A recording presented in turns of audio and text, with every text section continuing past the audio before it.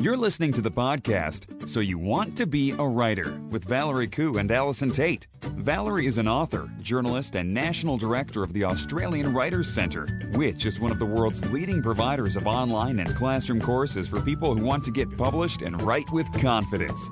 Allison Tate is a freelance writer, blogger, and author of the best-selling series The Mapmaker Chronicles. She has more than 20 years professional writing experience. Each week they explore the world of writing, publishing and blogging to bring you news and opportunities, advice on how to succeed in the world of writing, interviews with top writers and much more. With students enrolling from all over the world, you can find out more about the Australian Writers' Centre at writerscentre.com.au. Hello everyone and welcome to episode 131 of So You Want to Be a Writer. My name's Valerie Khoo and I'm here with Allison Tate. How are you, Al? I'm all right. Just all right? Well, you know, I'm about as good as I can be and under the circumstances, which is, you know, just normal. Yeah, what are the circumstances? Okay, just normal circumstances. Yeah, like I don't feel like we need to be bouncing with joy and happiness every day. It's not how I roll. I'm content with where I'm at. I'm busy. I've got, you know, lots of things on. I'm almost finished my structural. I can't even say it. I've almost finished my structural edit on my current project. So that's very exciting. I'm pretty happy about that. It was quite funny. You know, it took me 3 days to rewrite chapter 1. Because there was a lot of, you know, just a lot of thinking and tweaking and whatever. Yes. And then I whipped through to, you know, chapter 10 on the 4th day. So it just goes to show you that there are always going to be blocks. There's always going to be roadblocks when you're doing something like that. Yes. And also the other thing I find really fascinating is how incredibly draining structural edit can be. It's much more draining than writing, much more. Yes, because you have to think a lot more too. Well, it's like you've got this massive puzzle and you've got to try and work out, you know, there's certain things that you need to achieve in the edit. And so you have to think about the best possible way to do that without upsetting the structure of the puzzle too much, you know, so that you're demanding an entire rewrite. So, yeah, there's a lot of thinking involved and it's because I find writing very energizing. Like it's really, you know, I get so excited even on the days when it feels like concrete. But it's a very energizing process, writing, but editing is draining. It's really interesting. Draining. So when do you think you'll finish your structural edit? Well, it's due on Friday. Okay. And I'll be lunching on Friday. So I have to finish by Thursday. Awesome. We'll actually be lunching together, won't we? We will. I'm so excited. I think there might be some drinks involved even. Oh, there might be. There might be. And you know what? I have to tell you, Valerie, that I've had a few suggestions via our community for my karaoke signature song. So, you know, What are they? So if anyone missed it in the last episode, we discussed our signature songs at karaoke and Alison couldn't think of hers. Really? No, I don't. It's because I don't have one. I don't have so what were the suggestions? Song. Well, somebody suggested Call Me Al, which of course was, you know, probably always going to happen. Yes. And then I also had a suggestion of Total Eclipse of the Heart. Oh, yeah. Which could be an option. So I don't know. I've got a few options to try out. So I'd like more though. So if you do have any thoughts about my signature song, ideally you would get them to me by Friday, just in case. Awesome. And then I'll see if I can entice Al over to karaoke after lunch. It'll have to be a very, very long lunch, Val. Well, sometimes they are. Anyway. Yeah. What are you doing? What am I doing? Gee, well, I'm recovering a little bit because I spent the last 4 days from 9 in the morning till sometimes 6, 7, 8 at night till at a conference. So it was all very, very hectic and very busy and but it was good. But, you know, now I'm in recovery mode, I think. So you're also drained? A little bit drained, yes. But so it's going to be one of those. It's going to be one of those podcasts, then, isn't it? Right. One of those episodes. I hope you people aren't expecting too much. That's all I'm saying. I'm sure we'll deliver anyway. So we want to give a shout out to Angela Dawn Short, because she uploaded a photo onto her Instagram of a cute little puppy while writing, who was there while she was writing. And she said in her caption, "Seriously, this pup has my heart and makes writing time so distracting. But I did write a whopping 1,200 words of a very tense scene. My eyebrows feel like they are knitted together for being so tense as I write it. I think I'll listen to Val and Al for some comic relief, as they always make me laugh like a fool in front of people at the gym." Goodness me. I think she's talking really about you, Val, because, you probably sang Fame and she laughed hysterically. I reckon that's what happened. No, I'm not funny. So, I don't know, Val. You're pretty funny sometimes. Anyway, thank you so much, Angela. That just made me laugh out loud when I read that. But it's kind of cute, and I think that you've got a gorgeous writing companion in your little puppy, and I love writing with my little cat next to me. I think he's so I'd just like to say that is another member of Team Writers with Dogs. Yeah, my team is getting bigger. My team is growing. It's all I can say. My team is growing. Like, how do they join your team? How do they join we have a hashtag. Oh, yeah. Okay. We have our own hashtag. You can be on my team. If you are a writer with a dog, please be on my team. So if you're on Instagram or, Facebook or whatever, and you have a picture of your dog or whatever, you just go hashtag Writers with Dogs, and I'll be having a look at it, because I just feel like there's this horrible cliche that writers have cats. And, I just find that my writing companion, Procrastipup, is so valuable to me as a, friend, companion, person to walk around the block with. It's awesome. Fantastic. Okay. Hashtag Writers with Dogs. Hashtag Writers with Dogs. All right, so shall we move on to the world of writing and publishing this week? Yes. Right, what have you got for me? I believe you have something for me. Yes. It's me, I do. Well, this is a really interesting thing. Now, Tanya McCartney is an Australian author. She's a children's author, and she has a terrific blog. It's incredibly cute. It's got fabulous – she's also an illustrator. So it's got all these gorgeous little illustrations all over. It's just divine. It's a lovely place to be. But she's very, very clever, and I think we have talked about her in the past, but it was probably many, many episodes ago. But I follow Tanya on Twitter, and she sent this link out last week that just made me go, what? It's an Ask Tanya, so she has a great sort of Q&A session where you can send in questions to her and she will answer them. And the question was, what's with these book awards that authors can buy? Are they worth it? And I was like, sorry. So I had to, of course, read the question. So the question was, "Hi, Tanya, I'm an emerging author and I'm in the middle of self-publishing a little chapter book. I was wondering, what's with these book awards that authors can buy? Are they worth it? I'm not sure how they work." Now, I was fascinated by this process. So Tanya calls them the Vanity Book Award, and they are basically a thing where you can pay to be shortlisted and then to win an award that you can then put on your book or on your blog. So you're essentially buying yourself, a gold star, which I just find – I don't understand why anyone would do it, and I don't really understand, it's quite expensive, I believe. There's a lot of money involved. But then I thought about it a bit more, and I realised because Tanya links through to a link on salon.com where she talks about Vanity Book Awards. It's an older award.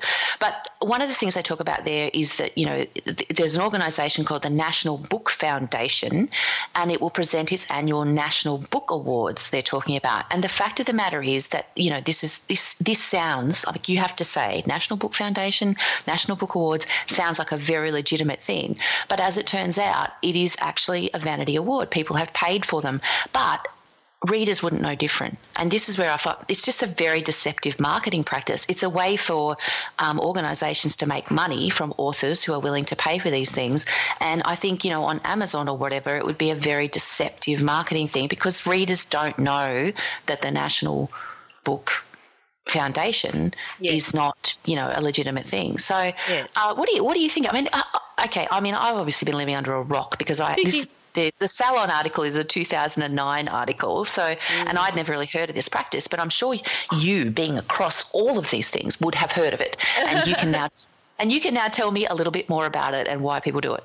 Well, one thing that I do know, because I'm not surprised that there are book awards that you need to pay for, because literally just yesterday, or was it the day before, when I was at this conference, because, I told you I was at this conference, there was a speaker who is in the wine industry, and he was talking about the fact that a huge number of very famous wine awards, so when you go to the bottle shop and you look at the award on the label, a huge number of those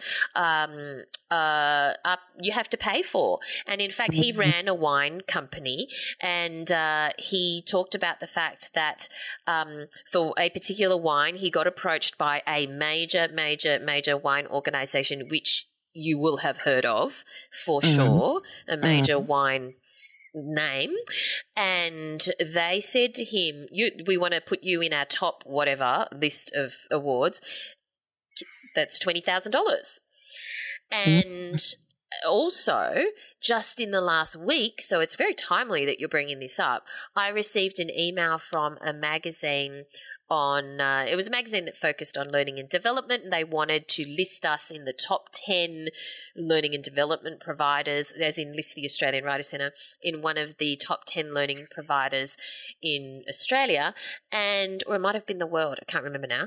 And probably the world. But there was a cost attached to it.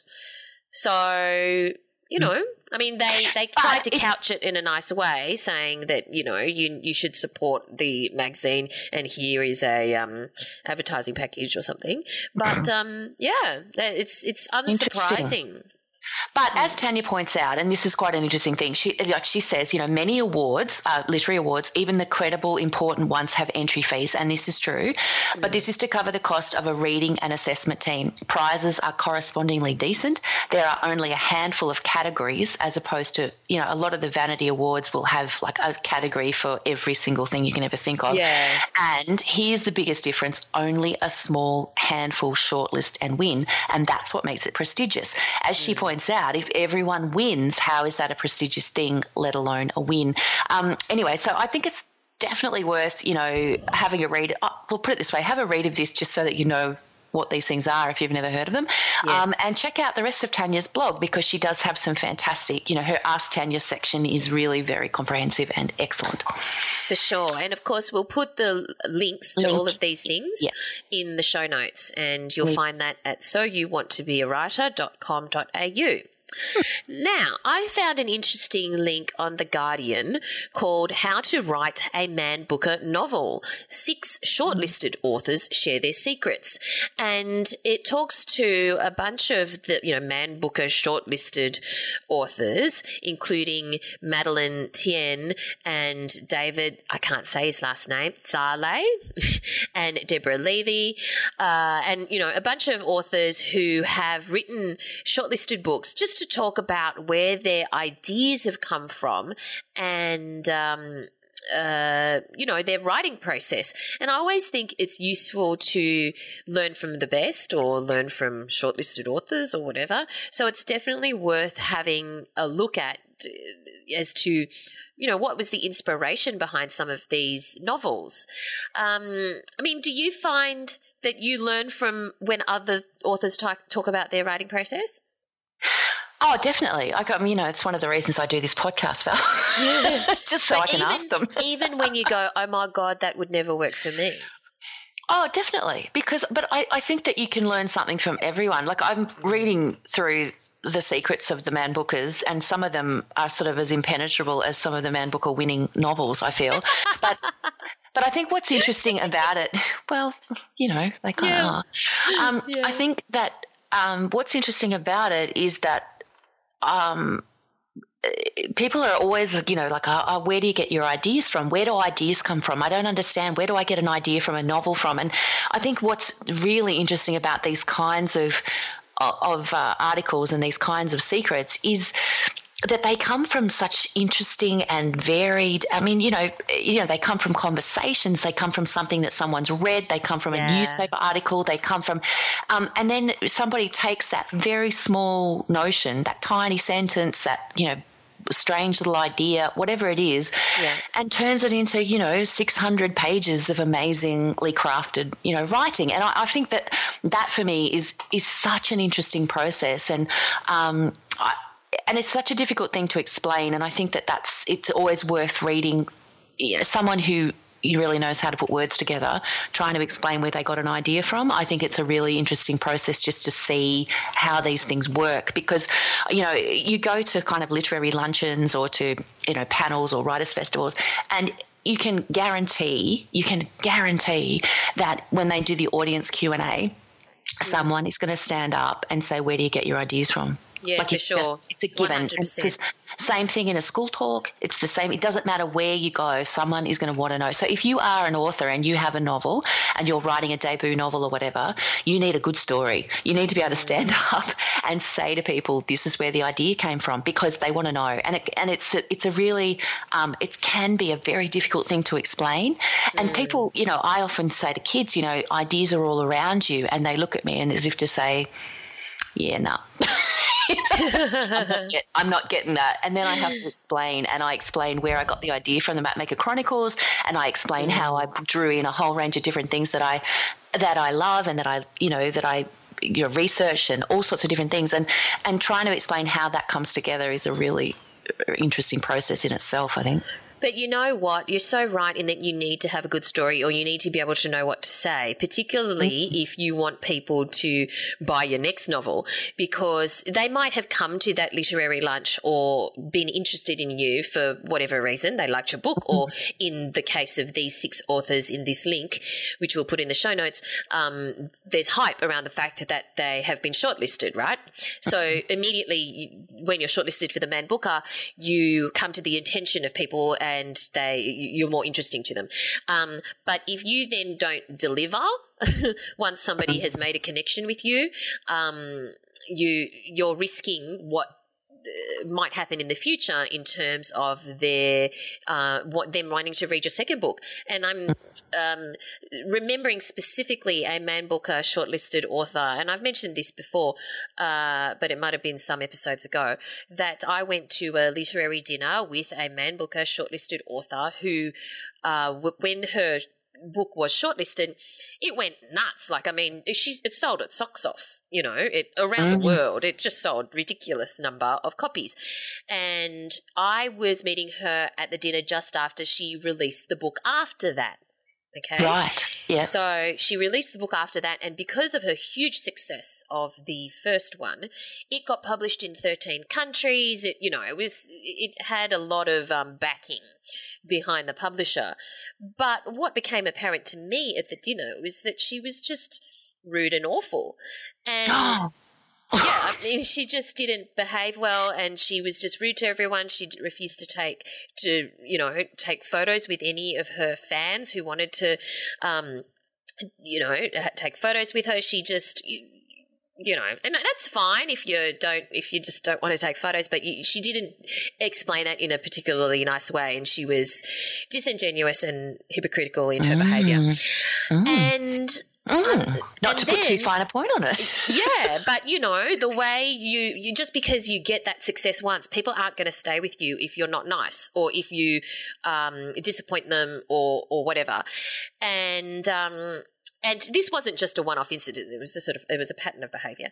And then, so it was unsurprising then, even though her publisher had published her in 13 countries, multiple languages, and the book had a lot of backing, she at that time, she confessed it had sold 300 copies. And I felt like saying, well, have you looked at yourself and wondered why? Val. Because do you think you should tell us what you really think, Val? I'm feeling like you're holding back here.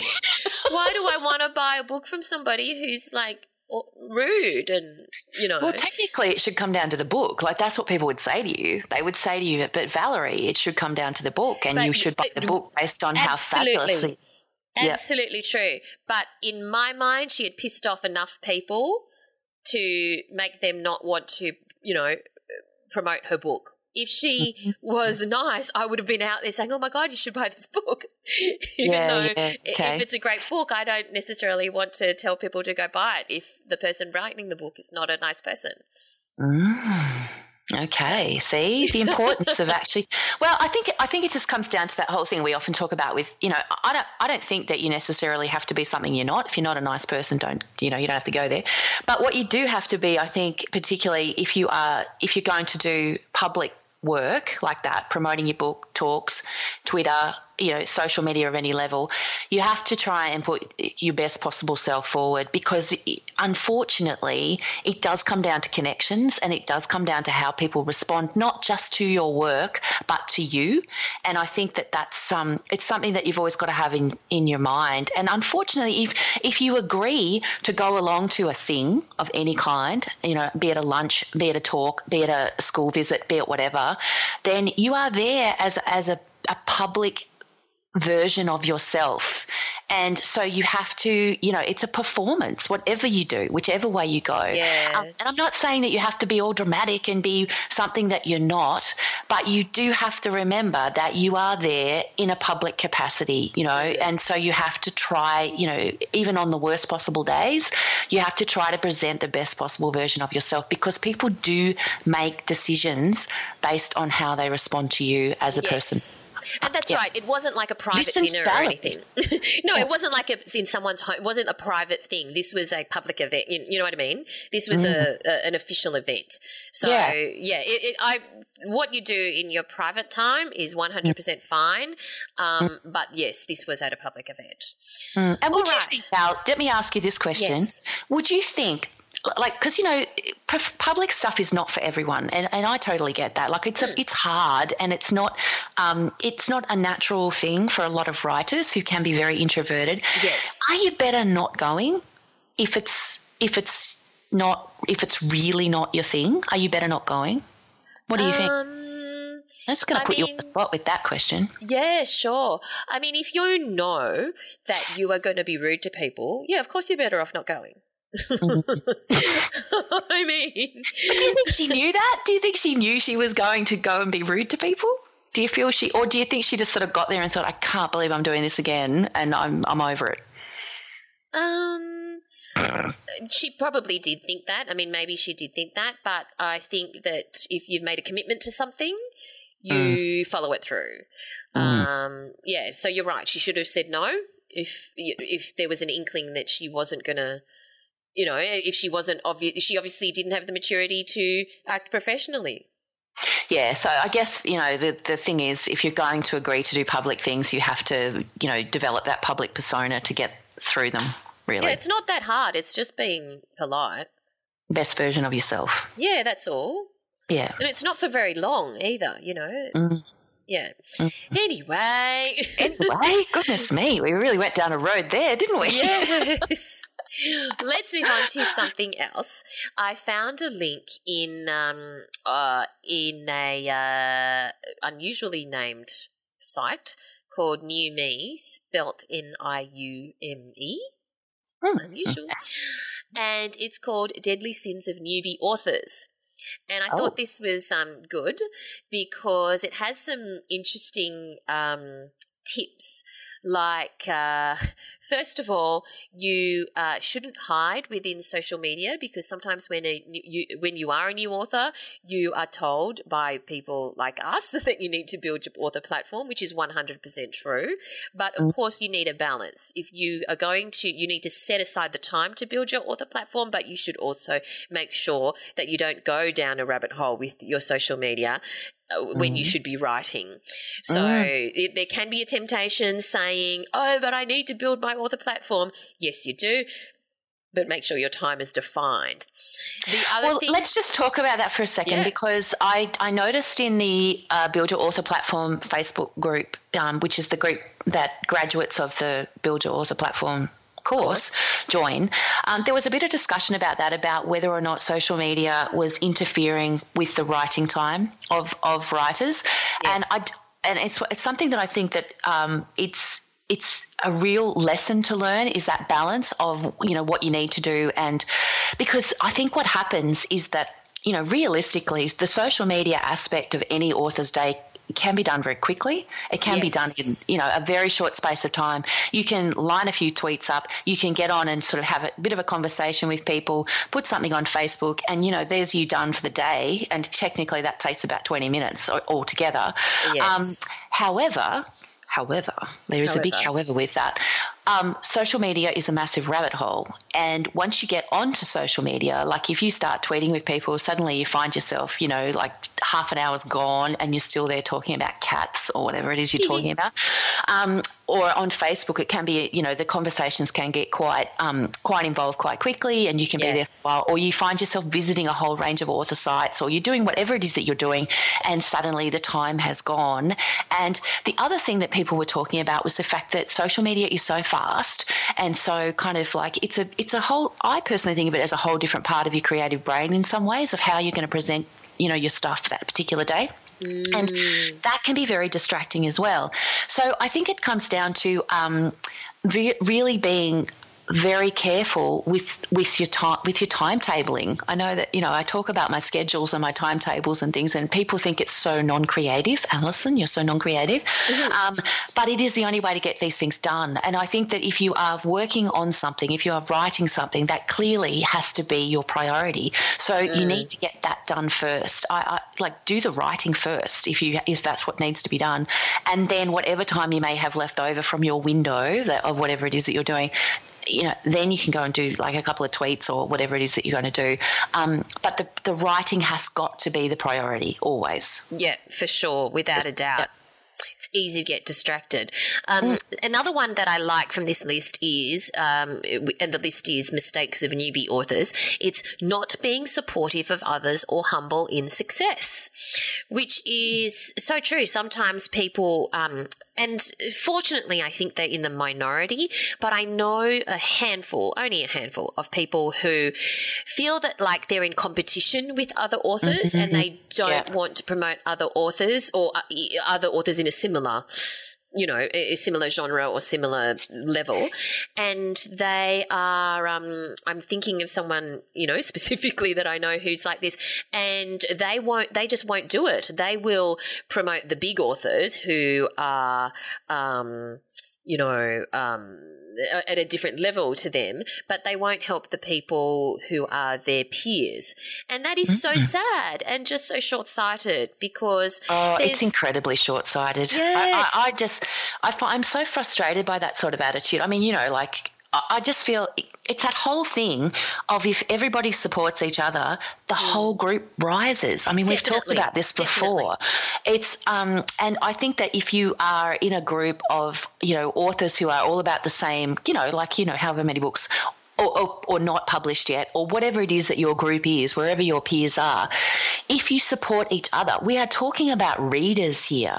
Yeah. And, in my particular area, we are talking about, kids who read, and we are talking about parents who are constantly looking for books for kids who read. And so, or they've got reluctant readers and they are desperately looking for the next book for reluctant readers. So from my perspective, the best thing I can do is get as many books as possible into the hands of all those people. And if those books are my books, then awesome. But if they're someone else's books, then that is also awesome. And also by promoting the work of other people, you just, you by association promoting your own work as well, because you become that person. So I set up an entire group on Facebook called Your Kids Next Read. It's for parents who are looking for books. I promote other authors in that group all the time. Other authors promote other authors in that group all the time. And it is a great way to promote Australian authors within a group that actually is reading and buying books for kids. Fantastic. It's a no-brainer for me. So if you're someone who won't get involved in something like that, or worse still, gets involved in something like that only to promote your own links, you are gone. You are dead to me. I just delete you from my group immediately. Just don't do it. Don't do it. It's just silly because you're so right. When everyone supports each other, the entire group rises. But not everyone seems to think that way. I know a particular author who will ask other authors for, reviews on Amazon or Goodreads or whatever, and they will write those reviews, but she hasn't written a single review on any of theirs.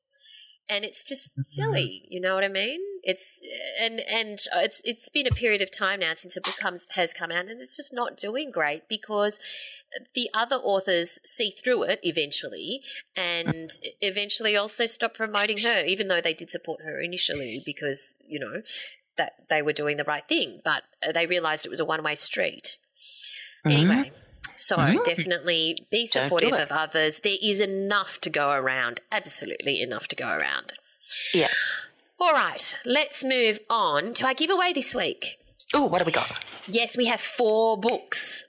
Yep. 4? Yes, 4 That's books outrageous. to give away this week. It's a pack of 4 books, which you can either keep for yourself, or you might, with Christmas coming up, if some of the books you're not so into them, you will, re-gift them.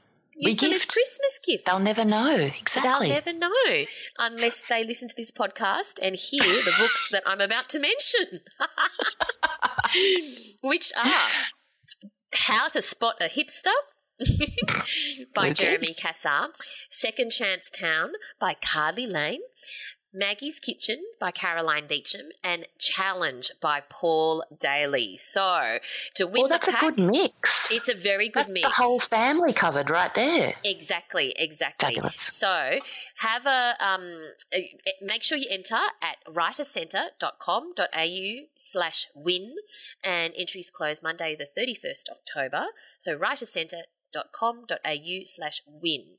And if you're listening to this podcast in the future, go to that URL anyway, because there will be something else that we are giving away. This podcast is brought to you by the Australian Writers Centre, a world leader in writing courses. If you'd like to get paid to see the world, our popular 5-week course in travel writing will show you how. From Dubai to Dubbo, learn the steps to bringing destinations to life, as well as how to research and plan your itineraries, and exactly what you need to do to approach a travel editor so they will publish your article. All this with a few hours of study each week. You'll enjoy the convenience of online learning and have your very own tutor to provide personal feedback on your writing and answer your questions. Find out more at writercentre.com.au/travel writing course. All right. Are you ready for our word of the week, Al? I am. I'm so ready, Val. I know that you think I'm joking, but I'm not. I'm seriously ready. This word, it comes as a suggestion from one of our listeners, Sarah Leov. Oh, good. And she has said, why don't you try the word vituperative? Why not? Yes, vituperative. That's VITUPERATIVE. Vituperative. Do you ever use it? Well, it's not the kind of word that you'd necessarily use in everyday conversation, No. but I have used it in the past in writing things. I think it's a great word. I just like the sound of it, if nothing else. It does sound good, doesn't it? Yeah. So, do you know what it means? Well, you must, because you've used it. I do, Val, yep. But, do you want me to tell you, or are you going to tell me? I'll tell you. All right. It means bitter and abusive. It sort of sounds a little bit like it, doesn't it? So it means bitter and abusive. So you might say a sentence like, Donald Trump uttered a vituperative outburst during his election campaign. Say. So vituperative. Would say that, yeah. Yes. Now, if you're going to use vituperative as the word of the week, make sure that you ping us or tag us on social media so we can see how you've used it in your blog post or in your social media post, so we can see it in action. All right. Shall we move on to our writer in residence? Yes, please. Let's do that. So our writer in residence could actually be classified as a songwriter in residence as well. Because we're very on trend with that then, aren't we? Very. So, yeah, I mean, last week we had Richard Roxburgh, who spends some of his time as an actor and now has written a children's book, and he also illustrated it. Well, now we have a just as multi-talented person, because she is not only a songwriter and a musician, she is now a novelist. So do you know who we're talking about? I do, Val, yeah, but I'm not going to spoil the surprise. I don't want to steal your thunder, so, make your announcement. Okay, so it's Holly Throsby, and Holly Throsby, of course, is the wonderful musician and songwriter, and she has released 4 critically acclaimed solo albums, a collection of original children's songs, and has now got her debut novel out, Goodwood, published by Allen and Unwin. So let's have a listen to Holly. Holly Throsby is a songwriter, musician and novelist from Sydney, and she has released 4 critically acclaimed solo albums, a collection of original children's songs, and an album as part of the band Seeker, Lover, Keeper with Sarah Blasco and Sally Seltman. Holly's debut novel, Goodwood, was published in October 2016. Thanks so much for joining us today. Thanks for having me. Now, just for some of the people who have not yet got their hands on the book because it's only recently out, tell us what Goodwood is about. Well, Goodwood is about 2 people who go missing from a small town in New South Wales, the town of Goodwood. It's set in 1992.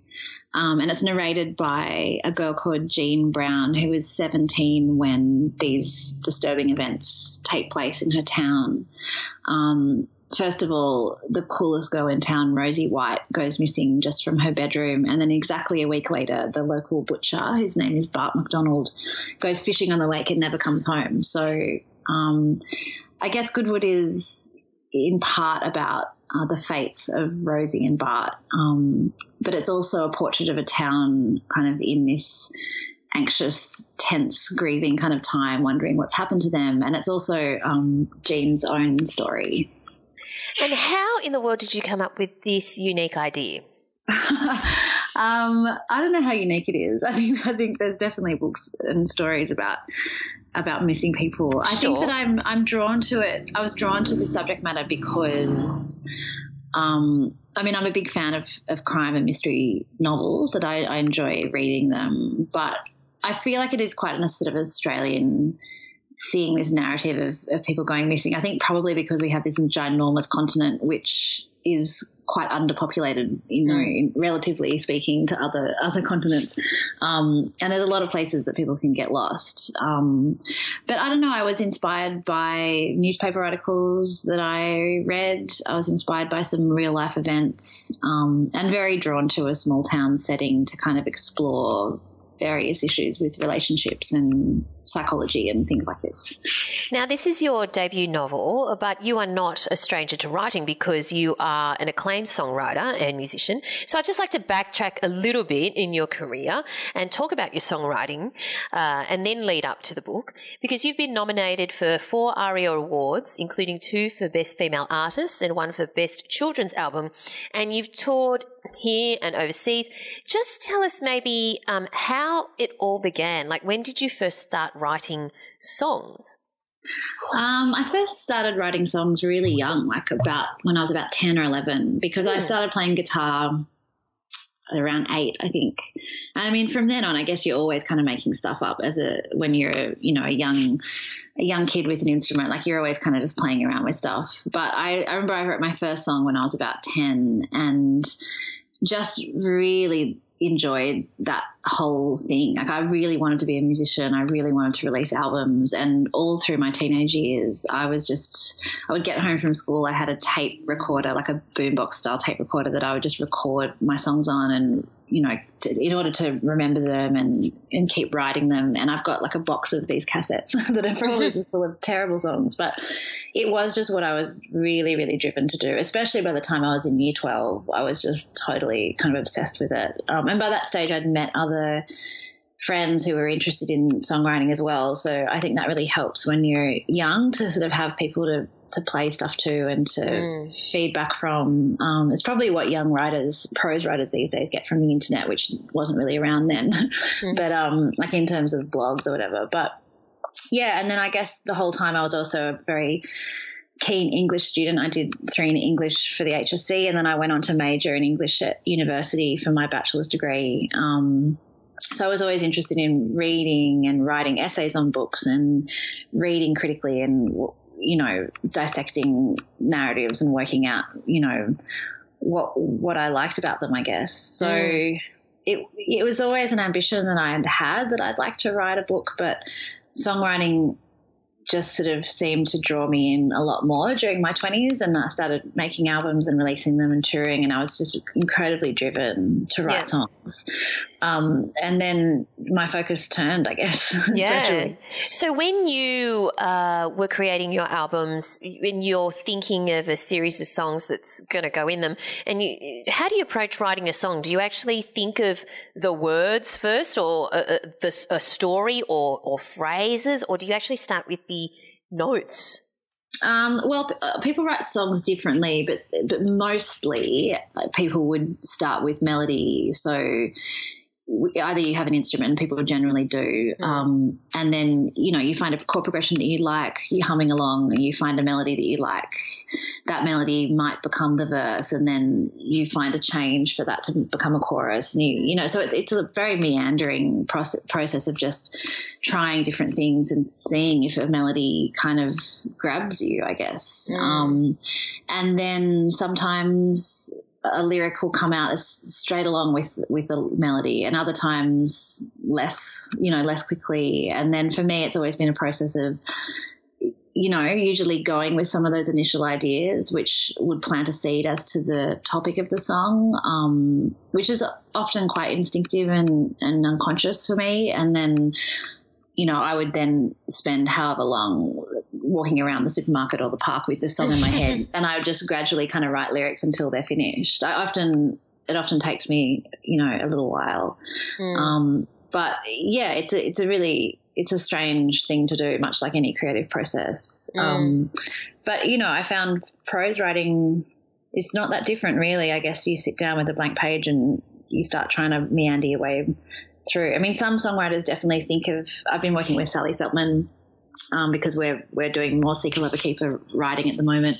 She really likes to think of a topic for a song and then go from there, and that's different to how I work. I find that really interesting, and so we're getting some interesting things by discussing topics before we start and stuff like this. So it depends on the writer, I think. Yeah. So now you have released Goodwood, and let's just talk about the process of making that happen. At what point did you think, oh, I'm going to write a novel now, which is very, very different to writing a song? Much, much longer process, I imagine. So, yeah, how did that happen? Well, it was, as I said, it was something that I wanted to do for a long time. And I got to a point with songwriting that I think I felt a little spent. And I'd been touring a lot. And, you know, for a couple of years there was touring on the back of sort of 3 very different projects, my solo record, the Kids album, and Seeker Lover Keeper. So I was quite tired, and I felt when I got home sort of and finished that all up, I was thinking about songwriting, and I just wasn't interested anymore. Something about it, I don't know why, something about it felt like it was gone for me. And I started working instead with prose and just writing these small kind of vignettes of ideas that I was having for Goodwood. And it was those vignettes that ended up kind of blending their way into a story. How did you blend them into a story? Because were they separate, or did you write them with the intention of blending them into a longer story at some point? How did that all work? Well, I knew that I wanted a longer story. I've never been a big reader of short stories. It's just not a medium that I'm drawn to. Although I think some of, exquisite. I generally like to have a whole book to read. Yeah. So I knew that that's what I wanted to produce, because the whole time I was just very driven by what kind of story would I want to read. That was sort of a lot of where Goodwood came from. And the vignettes were all in the voice of Jean. So I did have my narrator really early on, and I had my setting really early on in terms of the town. I could just see it and I could feel her. And so they were about nothing. They were about dogs playing, or about, they were about things that were not really to do with the story in the end, but it just gave a feeling for her and who she was. And as I started to think about her relationship with her mum, for example, her relationship with her grandparents and things like that, that kind of basis gave me quite a clear picture of her and her family structure and where she lived. And I realized that I had these ideas about these missing people in the town, and that she could be the one to tell that story. So it was just this was months of just having it in the back of my mind and playing around with it. And once I'd gotten all of that in a visual way in my head, I sort of really set off. And the first chapter of Goodwood is quite similar to the very first draft chapter that I wrote. Right. So when you decided that you had enough brewing in your head and you were ready to go, did you have some kind of plan, as in, I'm going to achieve a certain number of words per day or per week or whatever, or I'm going to do this in X number of months? Did you have some kind of structure to your writing? I did, and I did because I was pregnant. And so I thought to myself, okay, I was very newly pregnant when I wrote that first chapter. Maybe not, I was about 8 or 9 weeks or something. So I knew that I had this due date ahead of me and that I wanted to finish my first draft by the time my baby came. Right. Which I think turned out to be a really good time frame for me. That was quite intensive working because, and judging by my first few weeks, I decided that 4,000 words a week was a good goal to set myself. Right. And I sometimes met that goal, and sometimes there was one week where I doubled that goal, because when the story really started taking off and I was really excited about it, I just was so obsessed that I didn't really do anything else, which is a good thing to do when you're pregnant because, you get to sit down. I had a nice room in the front of my house with a window, and it was very much what I wanted to be doing physically at that time as well, was to be writing and not kind of traveling the world on stages with my guitar. So yeah, that was my goal and that was my time frame, and I managed it within a few weeks of her being born. Wow, awesome. So you mentioned in your bio your interest in small towns, and that setting plays a big part in Goodwood. Did the idea for the plot come from the setting or vice versa, or how did that evolve? It kind of came from the setting, in that I knew I wanted to explore this notion of people being missing within a sort of palpable community, and I wanted there to be, I liked the idea of having it just in the past slightly, like, in the early 90s is enough in the past so the information is spreading through, conversations, people overhearing things, people actually calling each other on a landline, and it's a more organic spread of information.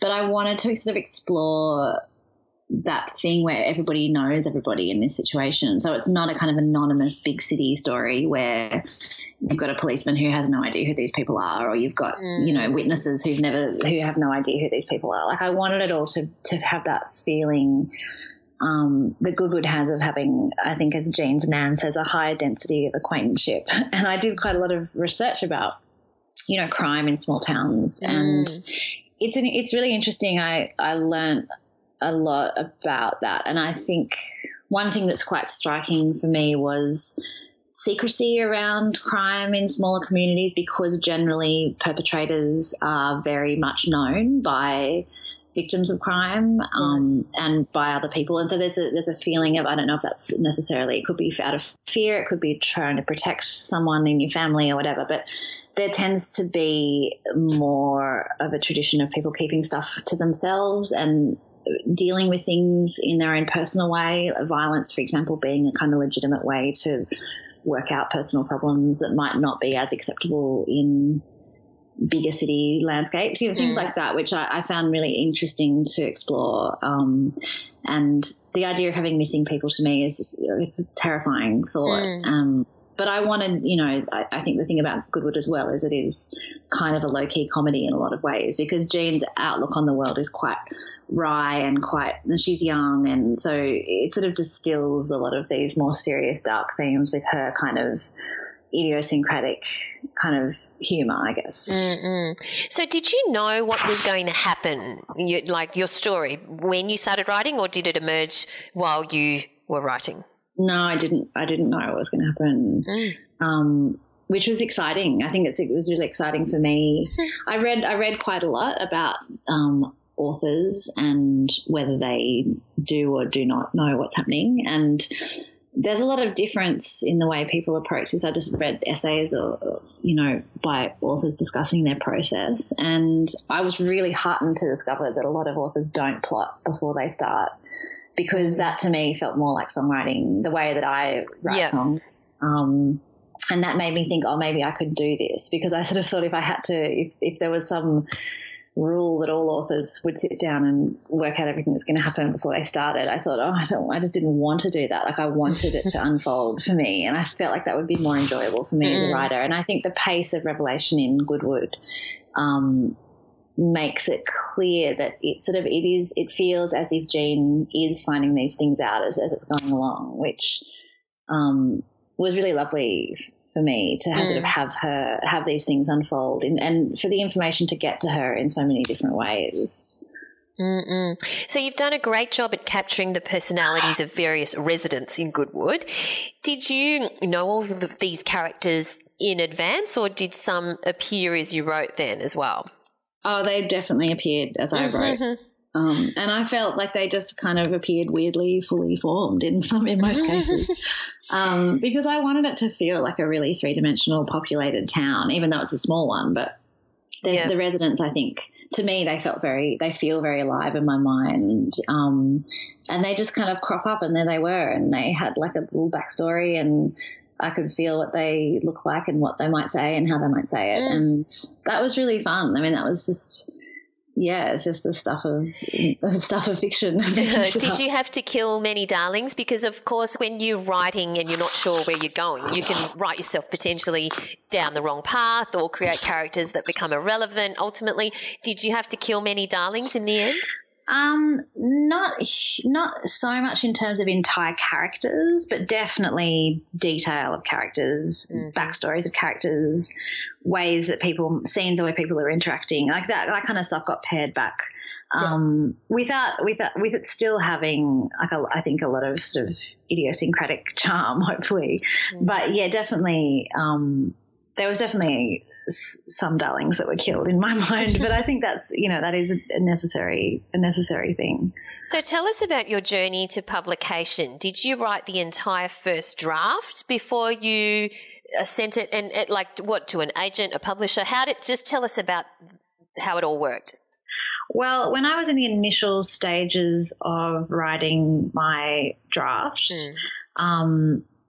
I didn't really tell anybody that I was wanting to do it, because I just felt like I didn't want to be that person who says, I'm writing a novel, and then doesn't actually write the novel because it ends up being too hard, which I thought along the way so many times. I thought, I don't know if I'm going to finish this. Like, I just wasn't sure. But I mean, I was determined on one hand, but also lacked confidence on the other, and switching into an entirely different medium, I often thought, well, what am I doing? But I did mention it to my mum that I was working on it, and she is old friends from the 70s with a publisher called Richard Walsh, who's a consultative publisher with at Allen & Unwin. Yes. Yeah. He gave me my first break. One of my first breaks, back in the 90s. He gave me my first break too. Yeah. In that, he said that he'd be willing to have a coffee with me and discuss my ideas and my story. And so I said, yes, please. At that point, I had no idea how important he was. And I think if I did, I'd probably would have been more intimidated. But I just thought he was like my mum's old friend. And then only in the last few months, I was because when we talk, we don't talk about his career. We talked about Goodwood really the entire time, and now we talk about other people's books we're enjoying. Yes. And he's very modest, so he didn't say, "Oh, look at these amazing things that I've done." He didn't he never mentioned any of it. And so I later learned that he is, has had a very he's a doyen of Australian publishing. Yeah, he's had this incredible life in publishing, which I'm glad that I didn't know at that point. But anyway, we had the coffee a couple of times.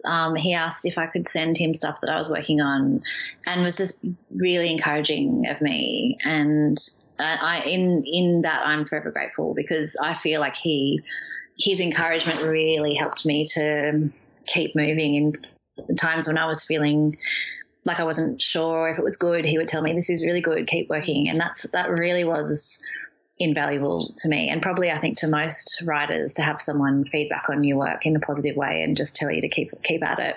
Yeah.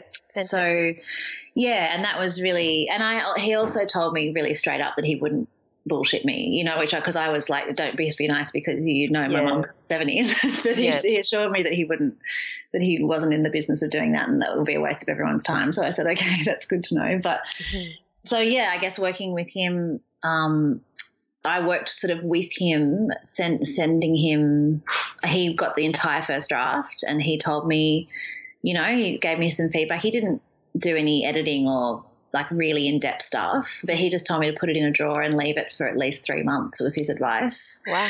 And I said, okay, because my baby was coming, and I said, look, and he said, I read it, he loved it, but he was also like, obviously it needs a second draft. So I said, okay, I'll put it in the drawer and plan to go back to it in 3 months. And then 10 months later, after I'd gotten through that intensive period of being a new mother, I got it out again and worked really feverishly on finishing the second draft, which took, several months. But on that second draft, what did you parked it for 10 months. What did you think in your head, like what you were going to change and revise? How did you know what to change for your second draft? First of all, I printed it out because Richard told me to print it out. He said, you definitely need to read it off paper, not off a screen, because it totally changes the way you'll read it, which I thought was really good advice. I have another friend who's a novelist called Peggy Frew, who wrote a beautiful book called Hope Farm, and she told me to print it out in a different font because I'd read it differently again in a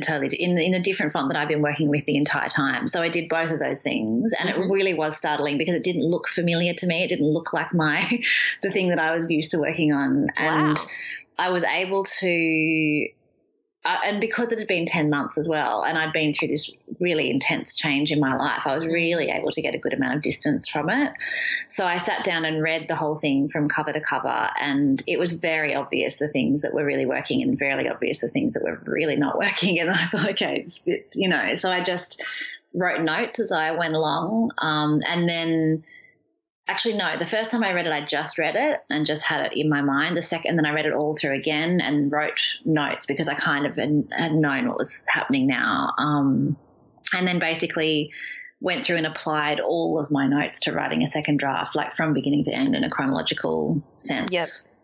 And there was pretty much not one printed page that didn't have scribbles on it, or entire things crossed out or things circled. I really dissected it. And then when the second draft was finished, I showed that to Richard, and there was some things that still were kind of standing out a little, and that the third draft, which was quite close to the second, when that was entirely completed, which is relatively close to the finished book, that was when he took it to Allen and Unwin and said, here's a finished third draft. That was at the point that I got a publishing contract, and they said they wanted to publish it.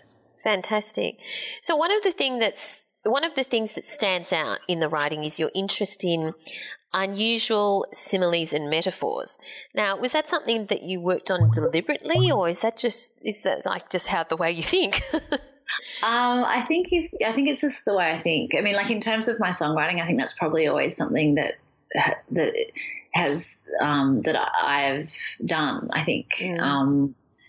And I am interested in the kind of that free association that the mind does. That's why I was interested in making a children's album, because I wanted to only exist in that kind of childlike free associative world when I was writing lyrics, which was really fun. But in writing Goodwood, I think it's just the way I think. Okay. So you're successful as a songwriter and a musician, and, you're acclaimed with nominated for awards and all that sort of stuff. This is totally different, even though it's still part of the creative process. Writing a novel is obviously totally different. Were you nervous about branching into a completely different area? It's not like you were just going to, do jazz or, you know what I mean? Probably more nervous to do jazz, to be honest.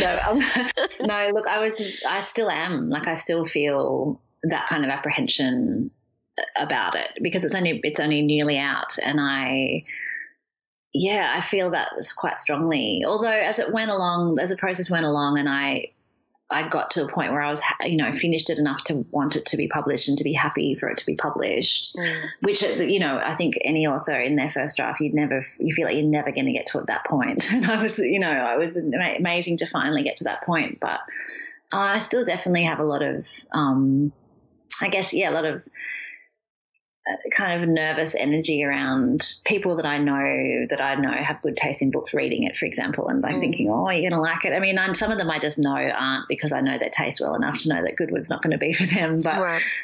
But there's been some surprises too along the way of people that I wouldn't have thought would connect with it who have, which is it's amazing. It's like it's just a very different experience, especially because it's so solitary. The whole process was just incredibly solitary. So to then bring that out into the world feels a lot more daunting than by the time your album's finished. So many people have heard these songs, that have worked with you along the way, that it's just a different thing. Right. And so do you think that having a profile makes it a little bit more difficult to try things? Sometimes, because there might be some perceived kind of negativity against people switching into something different. But I think maybe as a songwriter, it's in the same realm in a way. And I have always been really driven by writing lyrics. Right. Yes. So maybe that helps. How many, you wrote this while you were pregnant. Was that your first child? Yes, she is my first child. Okay. And so do you have more since? No, I don't. Written another book in the meantime, No, I don't. She's only just turned 2, so no. Okay. So I know that you've discussed the book Creativity and Motherhood and Creativity by Rachel Power, who we've also interviewed in another episode. Do you find it difficult to balance your family life with that of being a writer and a musician now and, all of the, creative things that you want to pursue? Yeah, so difficult. It really is. But I think it would just be the same for anyone that wanted to be working, I guess I don't know if it really matters what kind of work it is, but it definitely is difficult to find that balance. I think for me, it's when I feel like very inspired to work creatively, it becomes kind of almost torturous to not be able to do that when you're feeling like you really want to do that. Yes. But it also gives you this different way of looking at it, whereas when you do have the time, it's so precious that I felt much more able to switch straight into that zone without kind of meandering around and putting things off and wandering up to the shops and doing a load of washing. And these things that I used to kind of procrastinate quite a lot during my creative time, and I always felt that and was conscious of that, but couldn't quite change it. In terms of songwriting, I'd be, go through these intensely creative phases, but I wasn't someone who, when you read books about being creative, you're supposed to every day do some little activity or something. I just wasn't like that. But writing this novel, like Goodwood, was so consuming for me, but also just it was so immersive and I was so obsessed with it that I felt like it gave me this whole new creative energy that I didn't realize I had in terms of my discipline and output. So what are you working on now? What's next? Are you writing your second novel? Yeah, I've started it, and wow. I just read today over the first sort of few chapters that I've written. It's just finding the time because I'm just finishing my record, which is going to come out in February, and that we're in the mixing phase of that at the moment, which is my least favourite phase of making a record, which involves making a lot of sort of finicky decisions, which I don't enjoy. But it's just really finding the time. Like, I'm sort of longing to just be able to have endless time to write, and it's just trying to create some of that time would be good. Is it set in a small town? It is set in the town of Cedar Valley, which is mentioned a handful of times in Goodwood. It's a town south of Goodwood. So it's a similar locale, and it's a year later. It's in 1993. And I'm very interested in that, just extending that kind of world. I wasn't ready to leave it. And at this point, it's a very different story. But is it a standalone story, or is it part of the series? I don't know at this point. I'm as going into it, I think, yes, it will be a standalone story, but I do love the idea of, you know, trilogies or quartets. You know, like I'm a big, as a reader, I really love that. Like, I loved, when I got into crime fiction, I loved James Ellroy's LA Quartet, and I loved there's 4 Billy Bob Holland novels by James Lee Burke, which form a kind of quartet of the same character, which I just love. You know, I think you often want to go back and keep reading those stories. So I'm not sure how related it will be, but there will definitely be some crossovers. And finally, what are some tips for aspiring writers who want to get published one day? Perhaps you can think of like your top 3 tips or something. Oh, can I? My top 3 tips.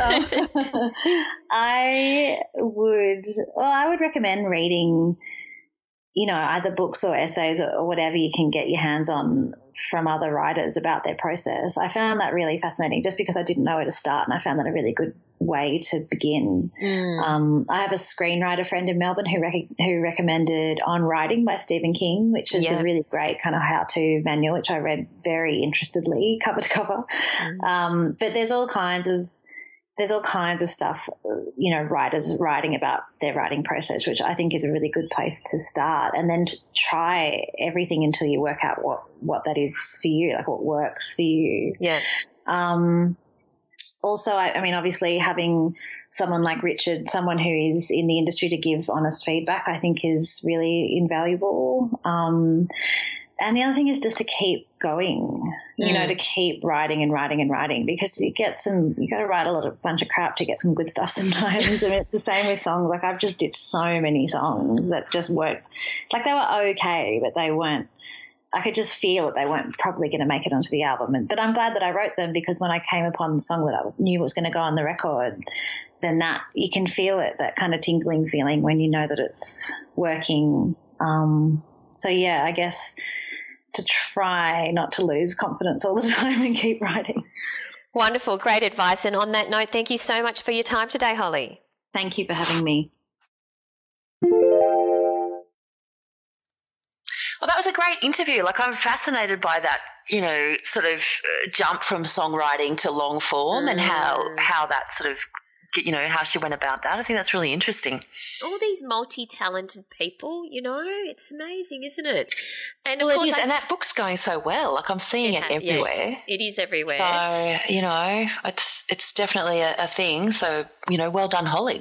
You know what I think's a little bit weird and kind of makes me feel really old, because I grew up because Holly Throsby is the daughter of Margaret Throsby, who of course is the radio announcer and journalist and acclaimed author and all of that sort of stuff. And I grew up listening to Margaret Throsby because she was always on at breakfast time when my dad had the little transistor radio on, and I just grew used to hearing her. And I just think it's really weird now that her daughter is is a successful, you know, songwriter, not everything. And it just makes me feel old somehow. Oh, Val. You'll be all right, darling. Weird? Yeah, it's funny though. It is.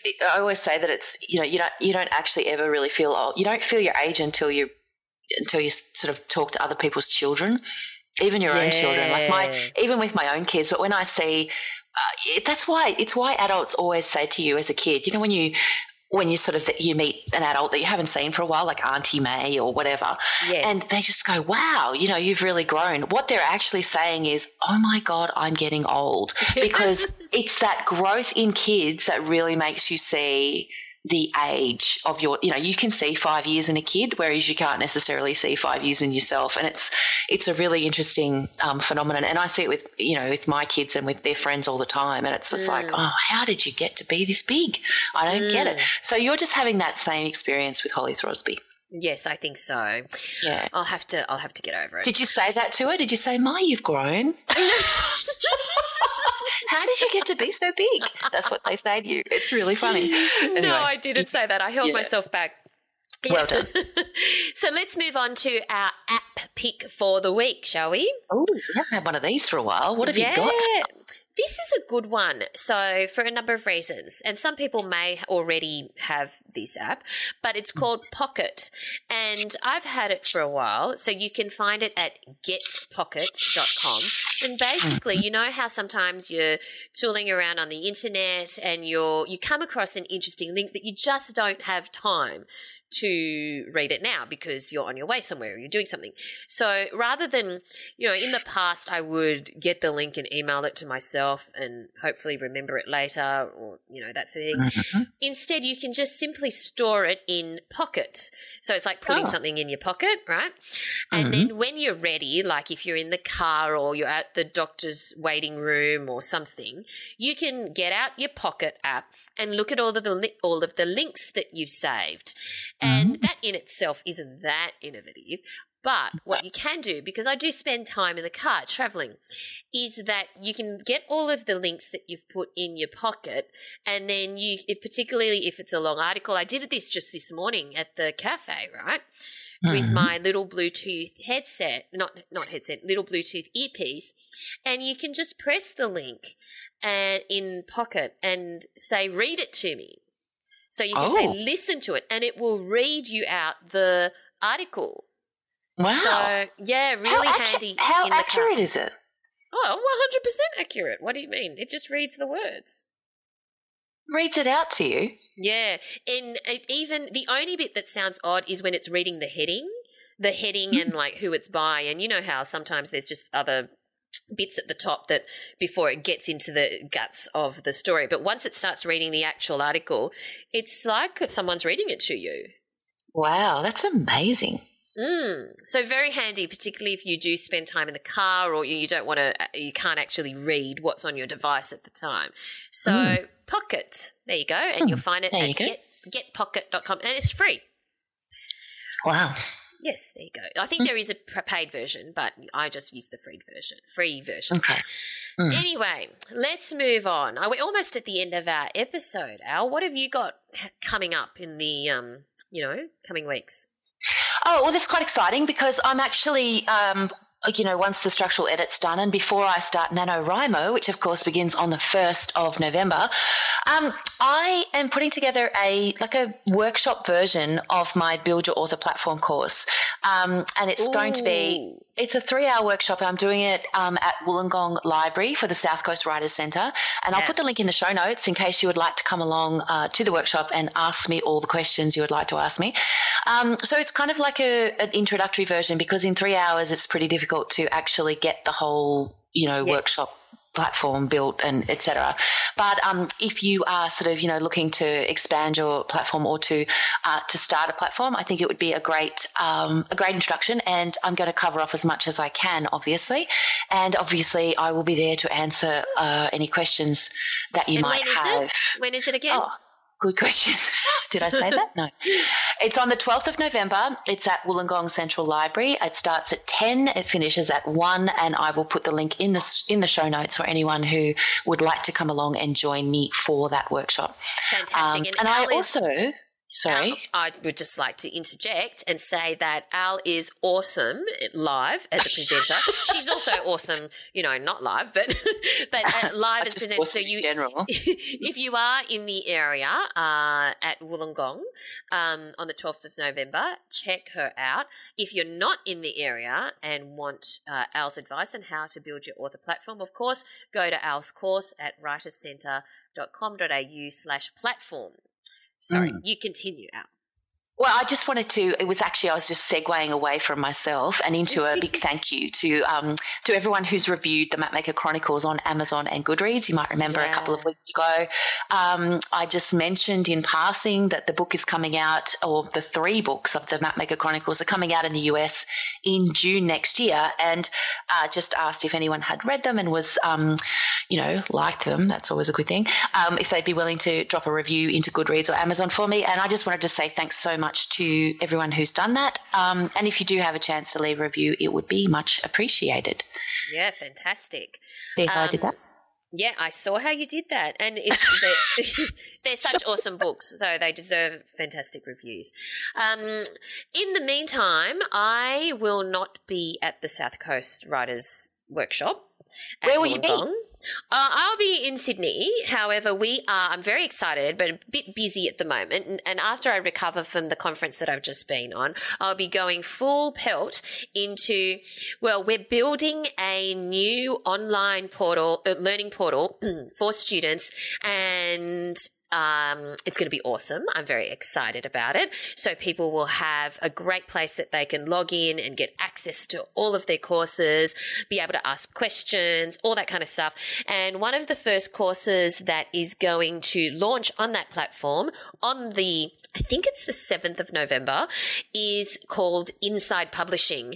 And if you're even remotely thinking about getting your book published, I think that this is vital to understand the publishing process, to understand about copyrights, to understand about rights in different territories and different languages, because it's actually a little bit complicated, but we explain it in a very, clear way.